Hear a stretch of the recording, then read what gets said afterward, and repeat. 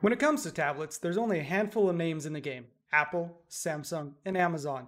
That wasn't always the case, however. Just a few years ago, Google's Nexus 7 was the Android tablet to have. But then, Google all but gave up on making Android tablets happen and focused on Chrome OS instead. Is it time for Google to bring back the Nexus 7? If not, what are some Android tablet alternatives? I'm Jason Cipriani with Jason Perlow, and today that's exactly what we're going to talk about on Jason Squared. So, Jason, I know you and I were big fans of the Nexus 7 years ago. What was it and what happened to it? Sure. So in July of 2012, and that's exactly 8 years ago, Google released a product called Nexus 7. It was a 7-inch tablet, so about like this big, about the size of an iPad mini. It only cost like, I don't know, $250 about. It wasn't much. It wasn't much. It was, the base model was Wi-Fi only, which was fine for 90% of the people out there. It was very fast. It ran all Android smartphone applications. It didn't really need to run tablet optimized applications because of its size. You could use it, portrait mode like a big cell phone, or you could use it on a horizontal mode, like a regular 16:9 tablet, and watch your widescreen movies. Yeah, and I think at the time there really wasn't a push for making tablets more computer-like. Tablets were in their own category. They weren't trying to be a hybrid device. Right. So it was so a you simple could get away device, with that. and it ran the pure version of Android 4.x Jelly Bean, the pure version of Android. And they had the Nexus launcher, and it was supported like we would call a Pixel device today. It was upgradable to newer versions of Android at the time. They even made a second version of the 2013 because they sold out of it. It sold like crazy. It was every developer I knew that was working on Android had one. Yeah, I had one. It was a good reference device for how Android tablets should work. It was, like you said, inexpensive, especially at the time when iPad was pretty much the only name in the game and was extremely expensive compared to the Nexus 7. Yeah, and unfortunately, Google's strategy on tablets changed. They went more towards Chrome OS. Yep. And their other Android tablets got very, very expensive. Like, an iPad Pro level expensive, unfortunately. Yeah, they did. So the Pixel C was another Android tablet that came out a few years after that. And it was a great tablet as well. They tried to start that hybrid approach with they had an official keyboard for it, and they added some other features that allowed people to write and do other things on it other than just a slab of glass. But it was a little bit pricey. And at some point, it was very obvious that Google internally did not care about pushing Android developers as a whole into optimizing apps for Android tablets, for larger screens. And that was frustrating for years. And then, what was it? A couple years ago at Google I/O, they have a get together with Apple executives and media. And a Google exec, I asked him, "What's going on with Android tablets?" And he said, "We're done. We are done, and we are going Chrome OS." And that is when you saw the big push for Android apps on Chrome OS, and the Pixel Slate came out, which would have been a great Android tablet, but instead it was pretty much a flop of a Chrome OS tablet / laptop hybrid. I even at one point tried getting a review device from them maybe 3 weeks after launch, and they had already closed down the review program from it because of the bad response they got on the initial review launch. So, Google's had this really mixed experience with Android tablets. They kind of tinkered with it. Yeah. It didn't work. They lost interest, obviously, and they're now pushing Chrome OS, which is a viable option. Like there's nothing wrong with Chrome OS when it's done right. Fundamentally, No. And I just reviewed a tablet, 2 months ago, a Lenovo tablet, the Chromebook Duet, that it's the Android tablet I wish we had if right you now. Want something bigger that's $300, $400, sizable, as a laptop. No, this is a little 10-inch screen. It's small. It comes with a keyboard. It's $300. It runs Chrome OS, runs all the Android apps, but you still run into the problem with those same Android apps that you can install on Chrome OS are not optimized for bigger screens. No. So you have to use them in the little silo windows that you would use that mimics your phone's display. And that's frustrating. That's not a fun experience. On a 10-inch screen, it's okay. You get bigger than that though, and it just looks horrible. There's a ton of wasted space and it's just not optimized for it.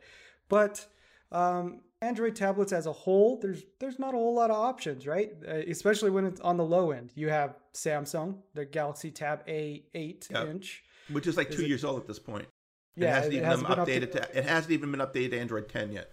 Yeah, the Galaxy Tab S6 Lite, I think, starts at $350, which is an okay tablet. It's not the fastest. Performance is not going to wow you at all. Battery life is good. Screen is just okay. But you're still looking at $350, where you could get an Apple iPad for $329, and on sale you could get it for a whole heck of a lot less. Yeah, I got my wife's for like $260, the Generation 7 iPad. Yeah. So really, the only viable, inexpensive Android tablets right now are Amazon tablets, and that's not even true Android. No. They run their own version of Android called Fire OS, right. And it doesn't have the Play Store. The launcher is completely different, and you can't change it. So it's fine for what it does. If you need to consume stuff in the Amazon ecosystem only, pretty much it's fine. If you're fine with the apps that you can buy on their Amazon App Store for Android, it's fine. The hardware is fine, but it's not the full Android experience a lot of us really want out of a small tablet. Yeah, the overall experience on Fire tablets running Fire OS, like you said, you have to download from Amazon's App Store. Most major apps are in there, but it's the smaller niche single-use apps that you find in the Play Store that you come to rely on your Android device. Those are not going to be in there. I have plenty of apps I search for in the Fire OS App Store, and they just don't exist. Or the apps that kind of look like that, there's developers who've tried to mimic or recreate it. They're just horrible quality. Yep. That said, though, Fire tablets are really good. They've gotten a lot better. They finally have upgraded the entire line to USB-C connectors. I know you're going to cheer for that. The $90 hardware, the 10, what is it called, the 10 Plus or the 10 HD? There's the Fire HD 8 and Fire HD 8 Plus, which is what they just launched. The Plus is I think around $110. And you get 3 gigabytes of RAM, wireless charging built in, a faster charger in the box. Crazy how much hardware they give you for so little. And it's worth paying the extra $20 over the Fire HD8, which has 2 gigabytes of RAM and no wireless charging. And then you could buy this stand that the HD8 Plus goes on that converts it into an Echo Show. It's charging, and you can talk to it and, give it all your commands and then take it off when you need to watch a movie or go shopping or whatever it is. But again, it's not a true Android experience at all. So I think we both agree here, and you made a pretty good case about this recently. Google needs to release a low-end tablet. They absolutely do need to release a low-end tablet, and especially during the time when, one thing is to need high-end smartphones when you have a job that you leave the house every day and you go to work and you driving around and you're shopping, whatever, and you need a brick you're walking around with, right? Yeah. But we're all hanging out at home right now for the most of it. Most of us still have to work remotely, and we probably will be for some time. And you kind of don't really need this type of a device when you're hanging out on the couch or at your desk, right? So if you're working, you're going to be at your work computer, right? If you have that type of a job. But if you're consuming content, you want to be sitting on the couch or whatever, looking at your 7-inch screen, right? Or something like that. Yeah. To consume your Netflix and to play with your Facebook and your games, whatever the heck else you're doing, right? I mean, I don't want to sit and look at this tiny little screen and try to watch a movie. It's ridiculous. Right. I always reach for my tablet when I go to Twitch or YouTube. That's what I'm on. Yeah. I mean, I'm on my iPad Pro, which is an expensive device, right? Or my wife is on her regular iPad. But really, are you going to buy a $260 iPad for every one of your kids? Right? And your average person can't necessarily afford to spend $279 on an iPad. I mean, let's face it. I mean, high-income people, middle-class income people can buy $200-$300 devices. What we need is a $100 device that we can give to everybody for all kinds of stuff. Right. So what would you want spec-wise? What would you feel comfortable with spec wise in, let's say, the 2000 or the 2020 Nexus 7? So I think that the biggest drain on Android in terms of resources is RAM, right? So the machines that we've been seeing coming out of Amazon have been like 2 or 3 gigs of RAM, and unfortunately, I don't think that's quite powerful enough to run Android 10 or 11 speedily, right? So I think we need at least a 4 or 6 gig RAM device. I would comfortably say 6. But again, we're starting to look into any minor change you make in bill of materials is potentially going to up the cost, right? So I think there's a tolerance level for the price of one of these things at $150. If you could get 4 or 6 gigs of RAM into it, an octa-core, a MediaTek. It doesn't have to be the top of the line, Snapdragon. It doesn't have to be a Snapdragon. Yeah. It doesn't have to be a Snapdragon. Memory, I definitely think RAM is important. I think you need 32 gig of storage base. With micro SD support. Micro SD and an HD, a regular HD screen, right? Yep. And 12 hours of battery life. And I would say a decent Wi-Fi Bluetooth chipset controller in it. That's all. And I don't even think it needs crazy level cameras. I think that the selfie camera is the most important one. And I think maybe you need 2 or 3 megapixels. You're not going to do iPhone Pro level photography with a 7-inch thing. I mean, people are just going to grab their cell phone and take a picture, right? So I think what you need is something so that you can use Google Meet effectively on both. Okay, maybe you use 2, 3 megapixel cameras, one on the front and one on the back, for Google Meet and for Zoom.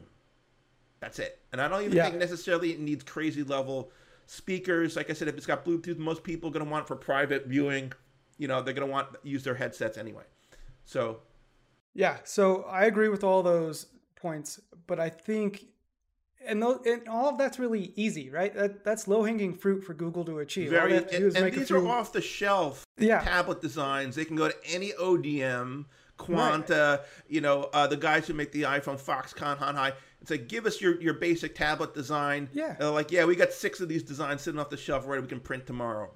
That's like a few phone calls for Google to put that together. That's a non-design product. Very low effort. I think where the effort needs to come in, though, and I get that this is splitting up resources and they've already deprioritized it, but there are still Android tablets. Samsung sells Android tablets. If they didn't sell them, they would not quit updating them, right? We're supposed to see a new tablet in 2 weeks at Samsung Unpacked.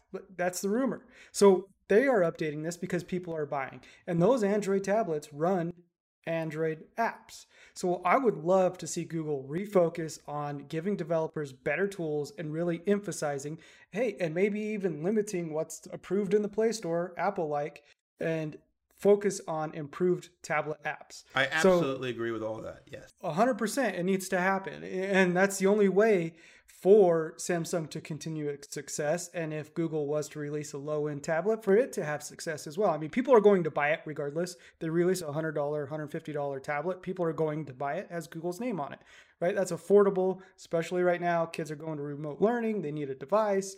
It's perfect.